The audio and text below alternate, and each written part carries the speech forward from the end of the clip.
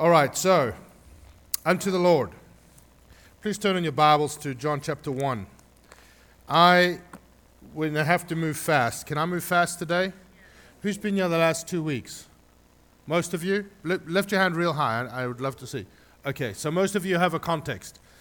I was going to take some time to get back into that context. It's sometimes difficult to do a series, even though that's what I always seem to be doing. Just because, people haven't been there, and then you kind of just start in the middle of a series, and they're like, what's the context?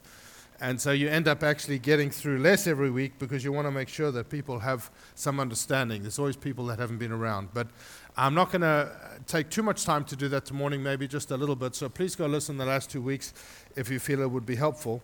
But as I've been saying, there is a lot going on in the world right now, and even the fabric of society, I said last week, is in some people's minds almost breaking down, and it causes people to be nervous. But my encouragement is to us, and it seems like a strange series to start the year with, but the Lord put it on my heart so strong, and I said, Lord, this is not a typical start of the year. It's not like that, in the way we think. But I really believe it's what the Lord put on my heart, and what is for us this year is to begin to see the opportunity that faces the church in the West.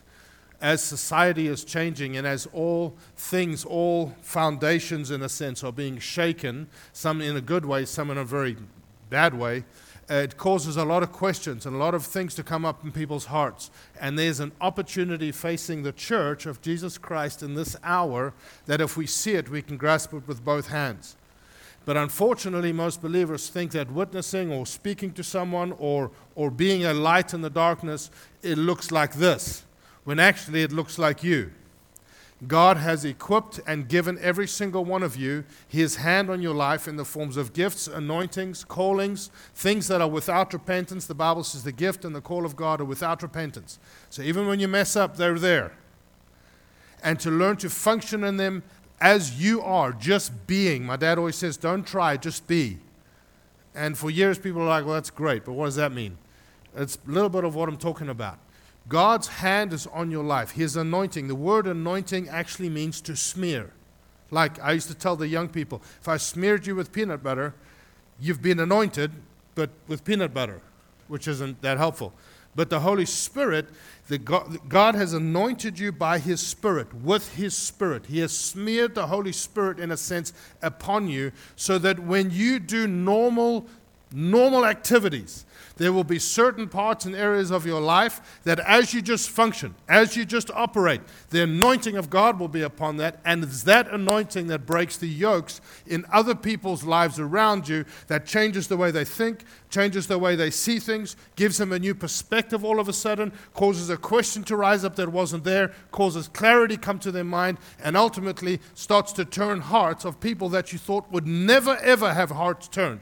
It is the Holy Spirit upon your life that does it. It doesn't have to look like this. You don't have to be an apologist. That means like knowing a lot of stuff about doctrine. You don't have to know the Bible by heart. You can know 4 verses, 1 verse, and see the Holy Spirit at work. Think about those in the New Testament. To them, the scriptures, the disciples, the earliest disciples, the scriptures were the Old Testament scriptures. And they had always had them, and they couldn't even see Jesus when He arrived. So their confidence and their understanding and interpretation of the Old Testament was shaky at best. They were like, we didn't even know. Jesus had to open their mind to the scriptures, and they ended up writing the New Testament. So what did they have? The Holy Spirit. So, I'm preaching. We have to teach. So today we're going to do a little quick teaching. In 2007, the Lord spoke to me about coming to the United States. And I'll never forget the moment. There was a song, some of you older people may remember this, Rob and Mark, Revival in Belfast. Who remembers that CD? Anyone? Revival in Belfast, just a few special holy saints. So I was listening to this song called Revival, and it's that song the Lord pierced my heart and told me to come to the United States. And it starts with, prepare ye the way of the Lord. Make straight His path. Make straight His path in the wilderness. It says, let his light shine in the darkness, and let your rain fall in the desert. Prepare the way of the Lord. And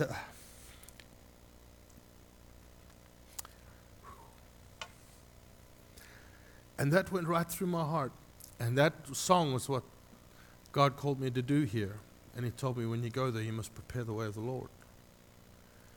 And so there was a conviction in my heart from that moment, and it obviously took years for me to understand it and work it out, to make sure that his presence is valued and honored above programs at any cost.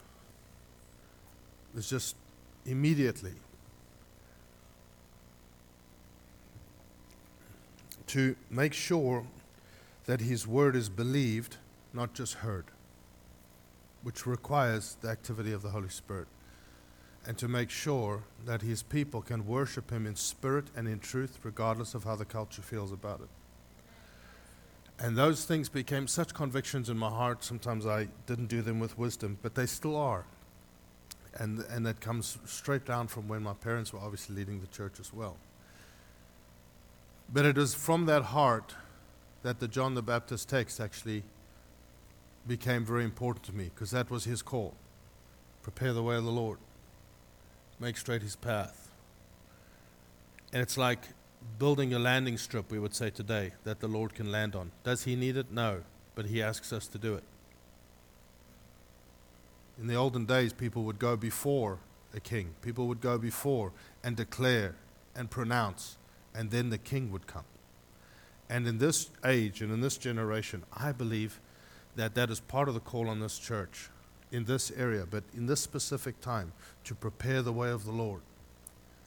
And you can prepare the way of the Lord in your own life and in your own heart. You make like a landing strip for God to land on in supernatural ways that seem so practical and normal to every other person. That they don't know why. Why do I want to invite you? Why do I want to ask you a question? Why do I want to hang out with you? Why do I feel different when I'm connecting with you? Why do I want to give you the contract? Why? Because there's a landing strip for the Lord. And so by definition in the New Testament, by definition, every single one of you are in ministry today. We have this, help me Jesus, repent, thank you for those thoughts, but stupid mindset in the West of that's what ministry looks like. And it is one of the greatest assaults that the enemy has ever won against an entire generation and multiple generations. By definition of the New Testament, by the blood of the new covenant, in Christ's blood, you are in ministry. Why? Because he has made you, every living person who is a believer, a temple. And by definition, that means you are in ministry. But we separate ministry world, business world. It's not like that in the kingdom. A kingdom heart, what they do has God's power on it, has God's effect on it. I used to get, can I just be blunt? I guess I shouldn't ask because I'm going to do it anyway. I used to get chastised by some people a couple of years ago because I used to go and prepare at Starbucks sometimes.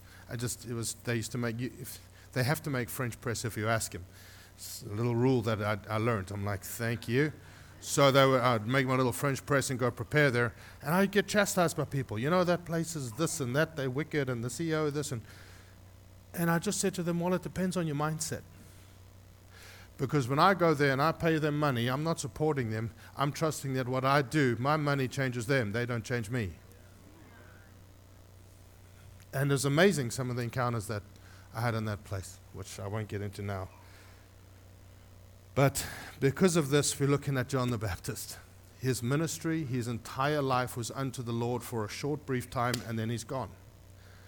What an incredible heart this man had, and what an incredible ministry he had, and sometimes so difficult, and it didn't look like he thought. So please turn in your Bibles to John chapter 1.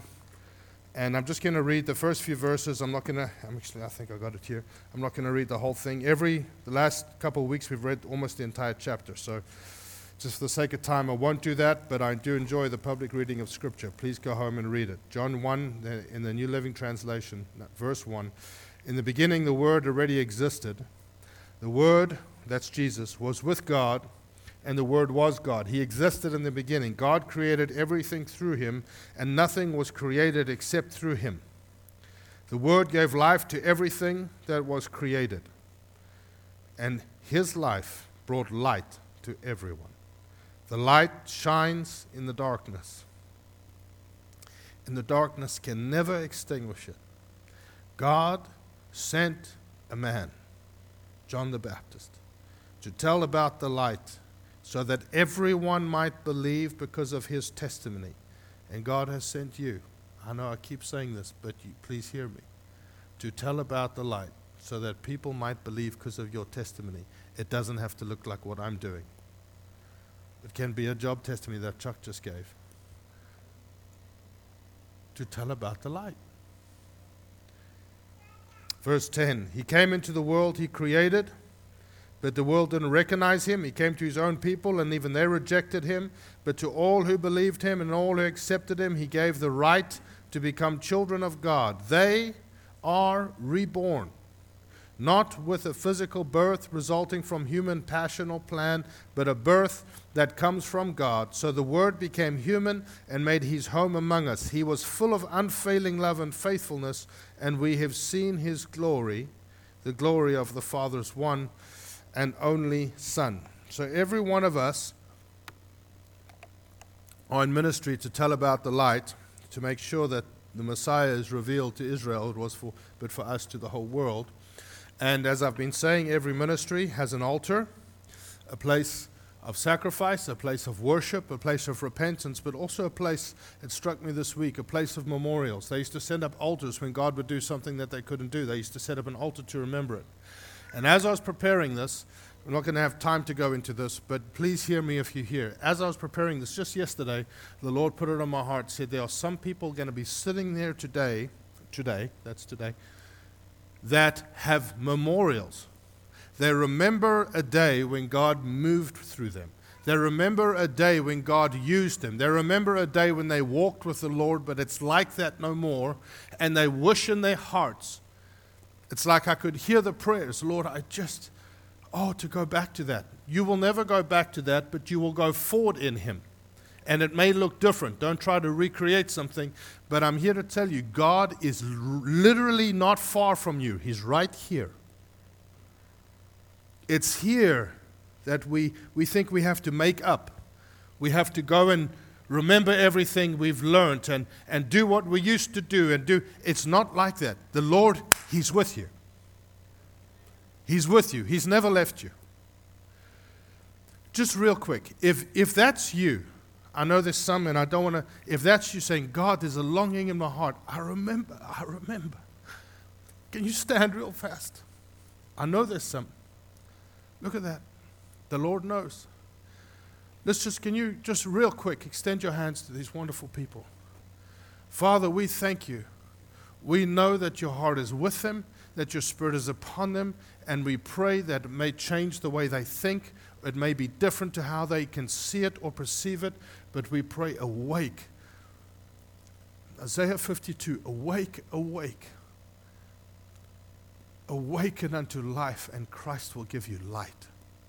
Lord, I pray revelation for each one of these. Let that hunger in their heart be honored, and let it be answered in the name of Jesus. Amen. Every ministry includes an anointing, an area, an action, and an attitude. So I'm not even going to, but by focusing on attitude, not for 1 second can we think that we can purchase or buy or earn anything. Attitude is simply to position us to live pleasing to the Lord, but it's to position us to partner with him. That's all it is. It's not earning something. You can't earn what's been given. In fact, if you try, sometimes that's a blockage. Because the Lord can't reward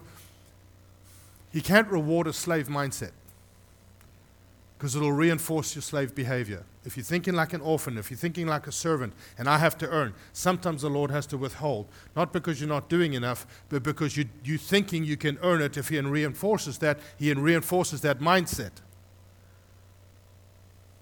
Just like you would if you had a broken young child off the street come and live in your home. There are certain things that you can't reward because they it's not healthy. You wait for them to think like a son and a daughter.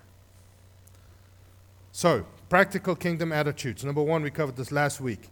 Focus on the ministry, and your ministry will come into greater clarity. And it starts, friends, with believing the gospel.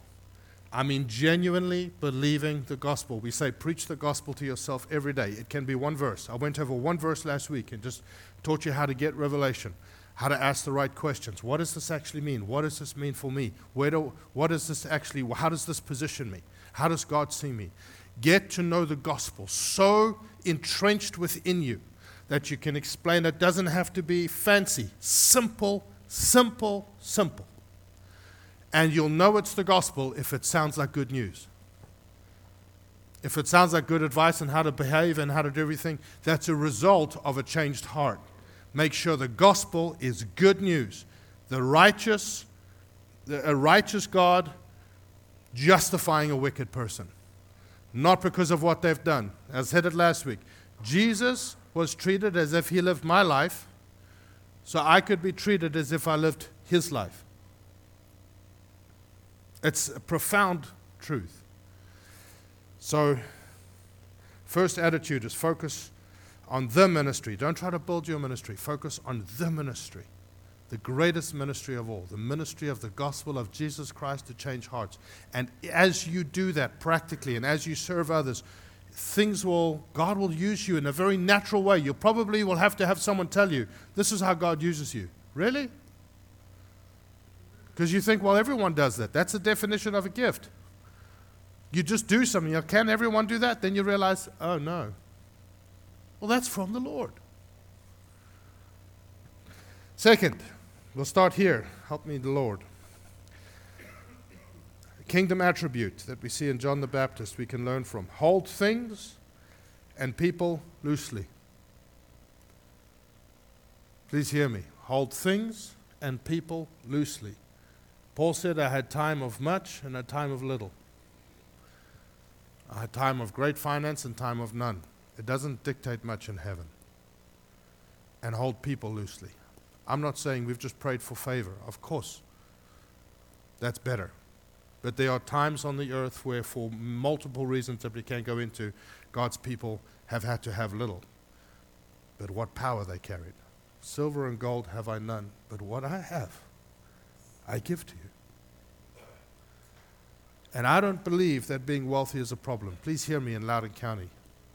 I heard someone say this. For some, it's $100. For some, it's $100 million. It's whatever amount replaces reliance.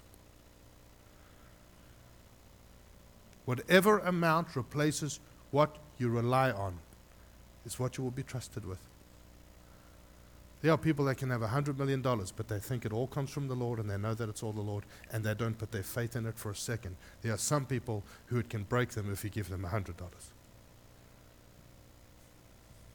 Oh, golden calf, touch. Hold things and people loosely. John the Baptist, we read it. I'll just quickly read it. It says, verse 15, someone is coming who is far greater than me, than I am. He existed before me. And it ends in verse 36 saying, when John's two disciples heard this, they followed Jesus. So friends, he spent 30 years in the desert by himself, in a sense, preparing for a very short ministry. He comes out, he has these disciples. It means he was giving them everything. He has to provide for them in those days. You've watched The Chosen, you see how it is.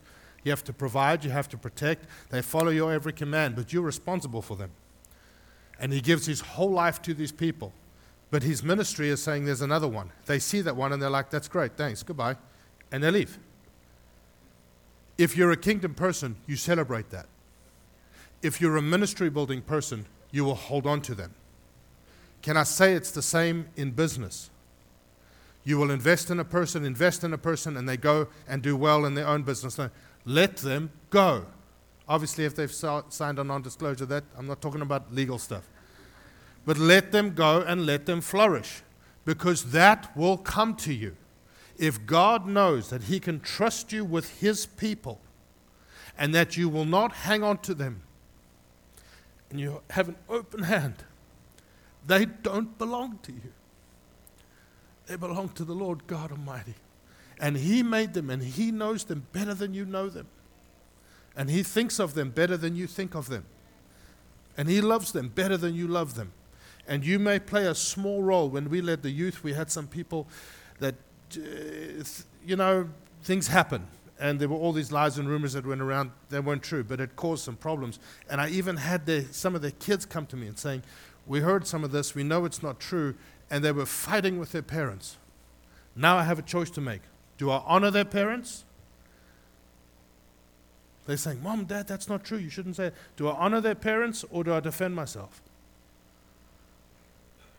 And I said to them, you will have some people that come into your life for a season. Some will be there forever. I'm a seasonal person. Your parents are forever. Honor your parents. You know how many people I've seen my wife raise up in worship? How many young people?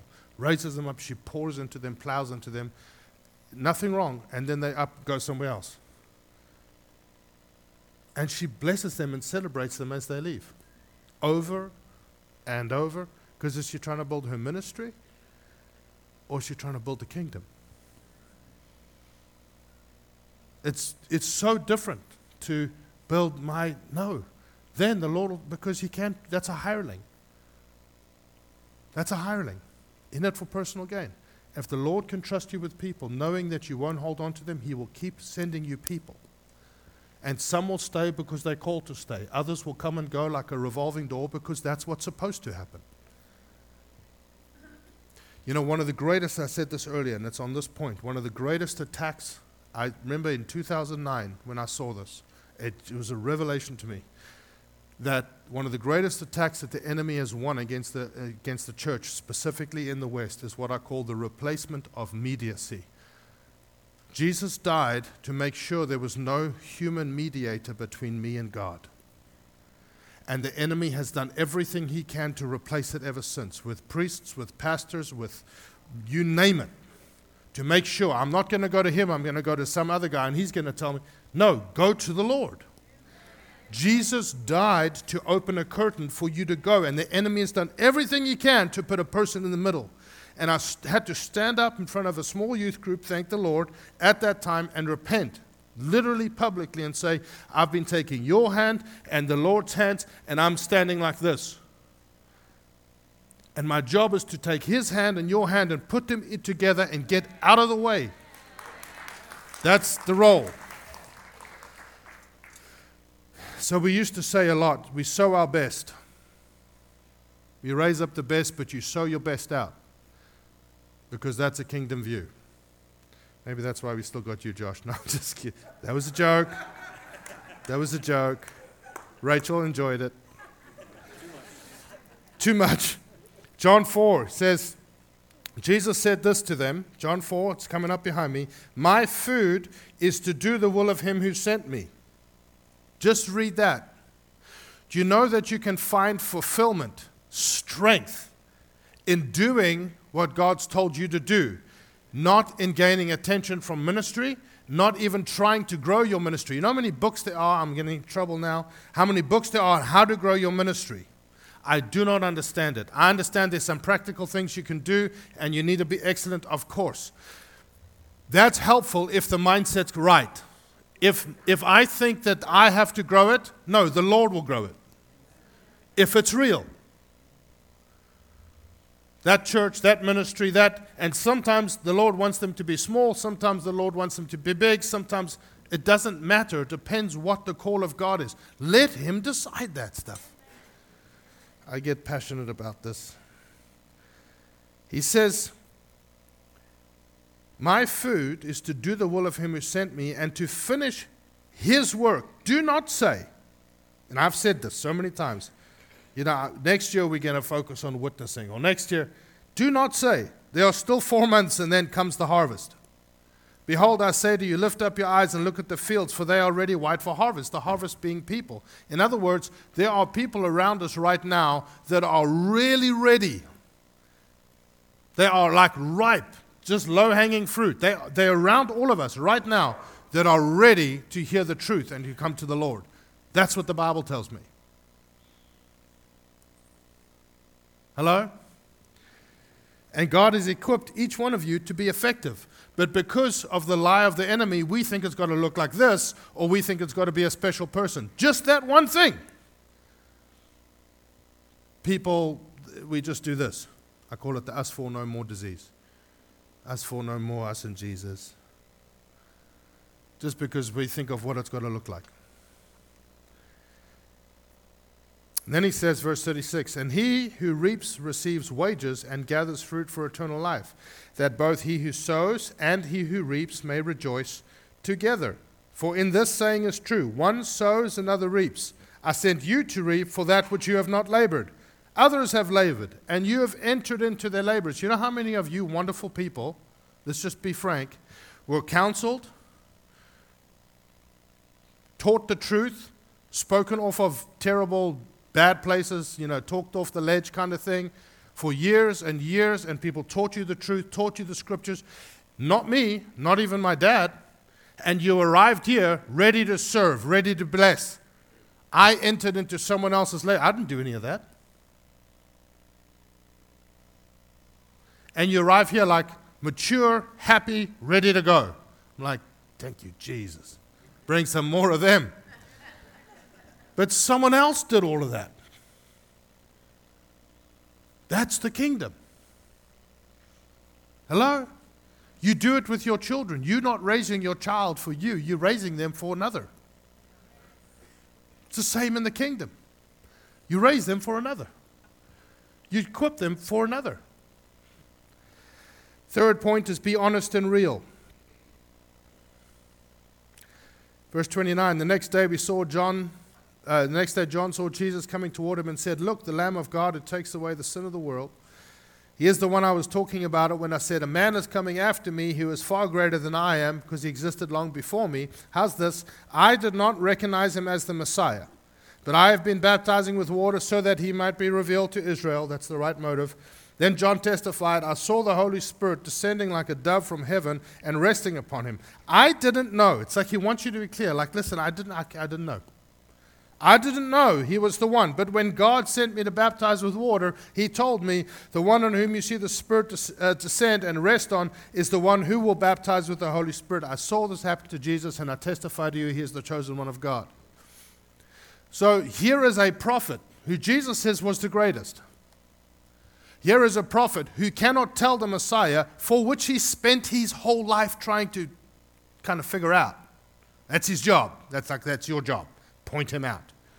And he's a prophet, and he can't do it by signs, wonders, miracles, visions, dreams, all things prophets do. And he can't do any of that. So God tells him, you've got to baptize. Okay. He didn't stand up and let me tell you about these great encounters. And, it's the, we used to call it the suck and blow anointing. Oh, God! It's like, what? Weird hype. What is that? And here's a guy. It's like, listen, I didn't know. I just didn't know. So I just did what God told me to do. Don't be super spiritual. I encourage you. You ask people, how are you doing? I am blessed. I am blessed by God Almighty. How about I'm doing okay? Or how about I'm struggling a little bit? Bless God, I'm above and not beneath. I'm the head, not the tail. Yes, I get all of that. That's true. How are you doing?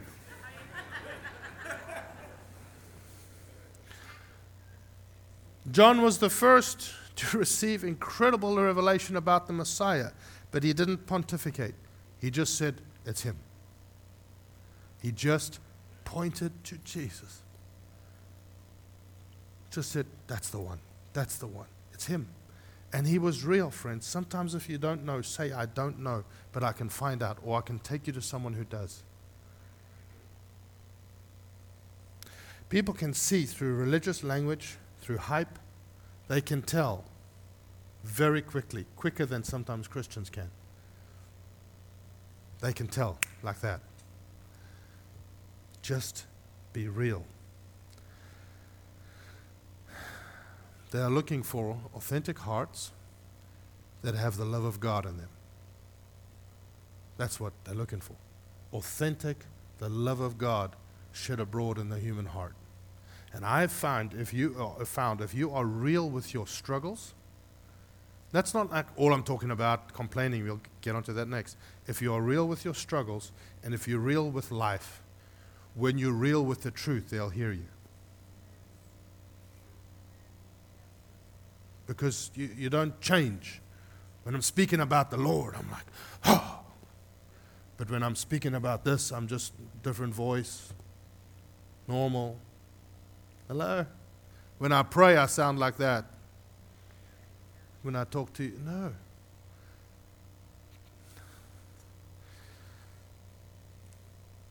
I spoke to a contractor the other day. And he's come to our house to do something, and I spoke to the contractor, and he says, someone told me I must come listen to you preach. He didn't know what I do. And because of what I do, people change instantly when they find out. I'll be speaking to someone, and they swear in like crazy or whatever, and then someone's like, oh, comes along that wasn't there. Oh, so I'm pastor. And then they're like, it's like this instant like, oh no, like hell's going to get me.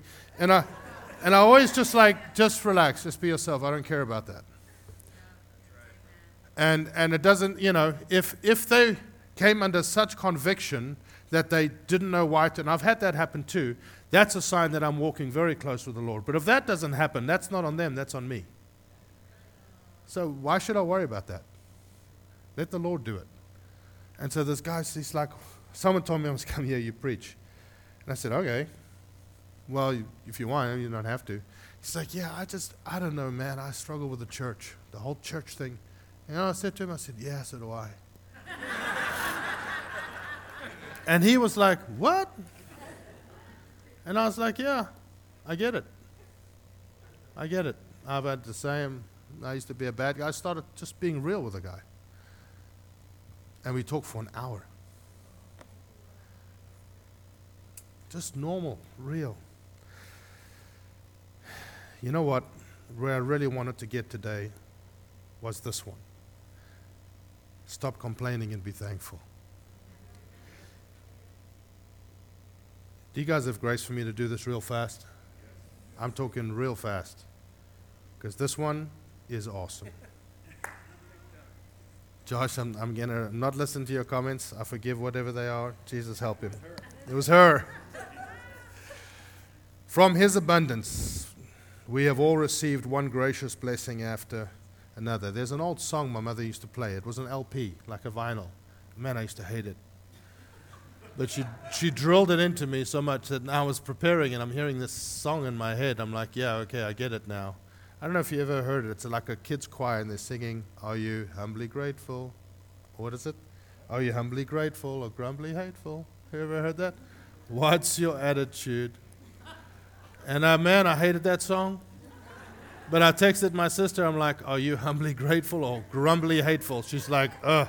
And I'm like, is what I'm talking about. And it's stuck in my head. So well done, Mom. So it says here in 1 Corinthians 10, let me quickly read this to you. 1 Corinthians 10 says, I, moreover, brethren, do not want you to be unaware that all our fathers were under the cloud, all passed through the sea, all were baptized into Moses. You know, the Exodus in the Old Testament is a prophetic picture, a physical picture of salvation. Yeah, come out of the world, out of Egypt, through baptism, in a sense, into the area, and then into the promised land, into the promises of God. It says here, they were all baptized into Moses in the same cloud and in the sea. They all ate the same spiritual food, drank the same spiritual drink, for they drank of that spiritual rock, which is Jesus, that followed them, and that rock was Christ.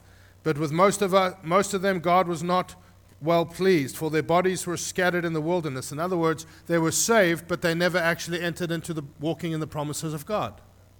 Hello. They were saved, never walked into the promises of God. And it says, now these things became our examples to the intent that we should not lust after evil things as they lusted, and do not become idolaters as some of them were, as it is written, the people sat down to eat, drink, and rose up to play. Nor let us commit sexual immorality as some of them did, and in one day 23,000 fell. Verse 9, nor let us tempt Christ, as some of them also tempted and were destroyed by serpents. Verse 10, nor complain. There's like all these intense things, like blaspheme and, sexual, and complain. And it says, what about complain? And some of them complained and were destroyed by the destroying angel. I look at that list and I'm like, yes, we get all of it, don't do this, don't do that. And it says, and don't complain. Because it's not like it offends God, like how dare they complain? Yes, he doesn't like it. But complaining, if we could see the unseen power of what comes out of our mouth when we complain or when we're thankful, they're opposite in the spiritual realm. And I said last week, I had a magnifying glass, I brought it with me, but it's down there.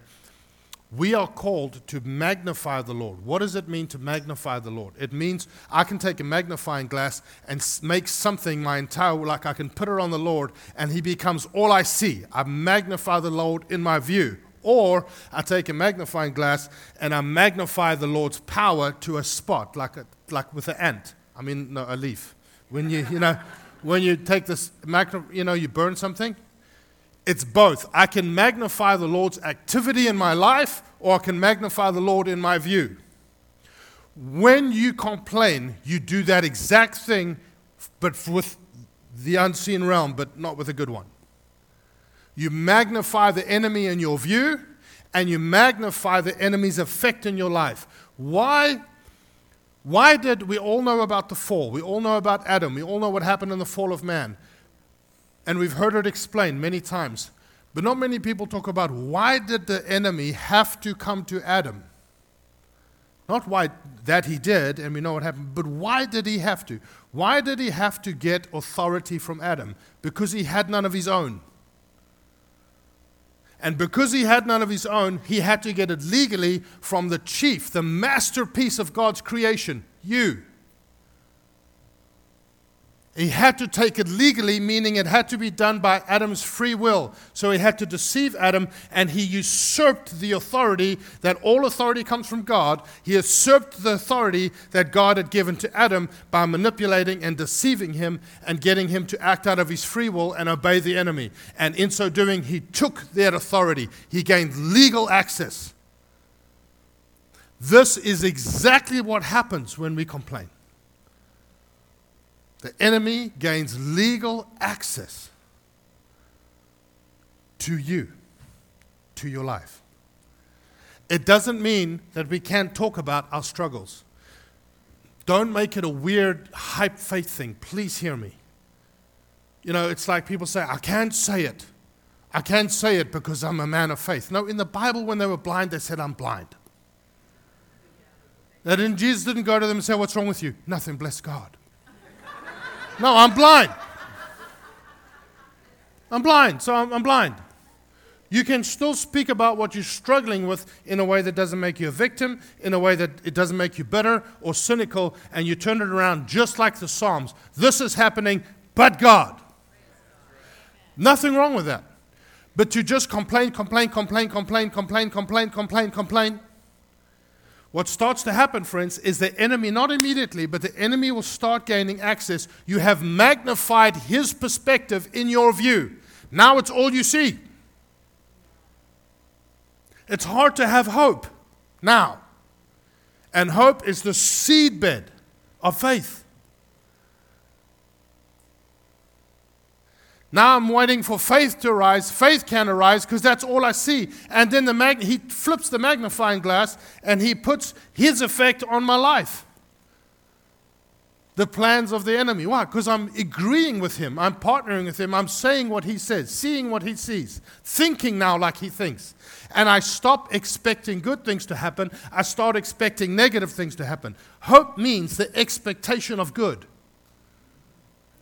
That's what biblical hope means, the expectation of good. I no longer expect good. How could I possibly? Look at what's happening. And along comes a white unto harvest. Along comes a ripe person. And we're just like, all this stuff, and they're like, this person needs Jesus. And we're like, not now. Because we are consumed with our problems, insecurities, difficulties, struggles, unanswered questions, hurts, past failures, consumed. And along comes someone and we're like, it's just too much. I'm here. What does that? Complaining. Complaining. I encourage you, recognize the authority and what it means to be made in God's image. And then what it means for you to speak. Genuinely recognize it. Because it has power. The opposite of that is thankfulness, and that I will not go over this week. But it is extremely, extremely powerful.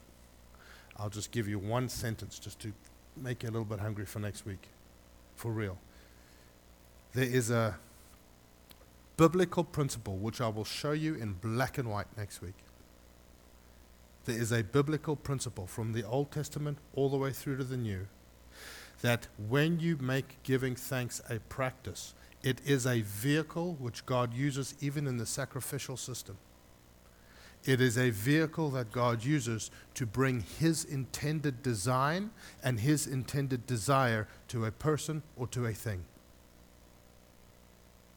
To literally, to flip something that the enemy has and actually make it according to what God said about it.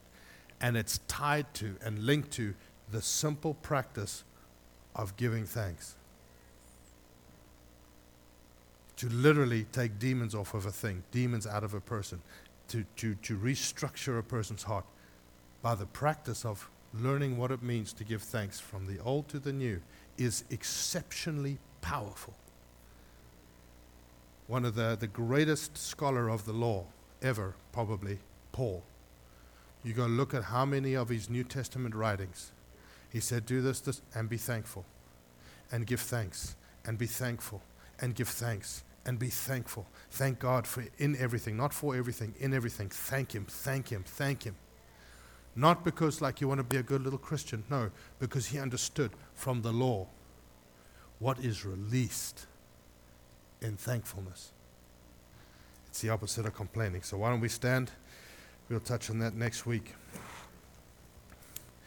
You know, it's a wonderful thing when God's people come together to worship and we run out of time because of worship and testimonies and people hungry to learn about healing. These are good reasons to run out of time, yeah? They're wonderful. Alrighty. Aaron, can you come pray for us? This is my friend. He is. And, yeah, wonderful. Come pray for us. Thanks, friend.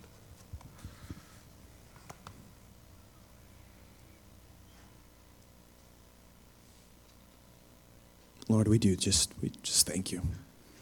There is so much to be thankful for. And, yeah. I thank you for what you have for this coming year, Lord. I thank you that you are just our bedrock. And it doesn't matter what's coming, Lord, what's come before, what's coming next, Lord, that you see it all. Lord, so I just speak your peace over your people. In Jesus' name, let your peace rest on your people. Thank you. Amen.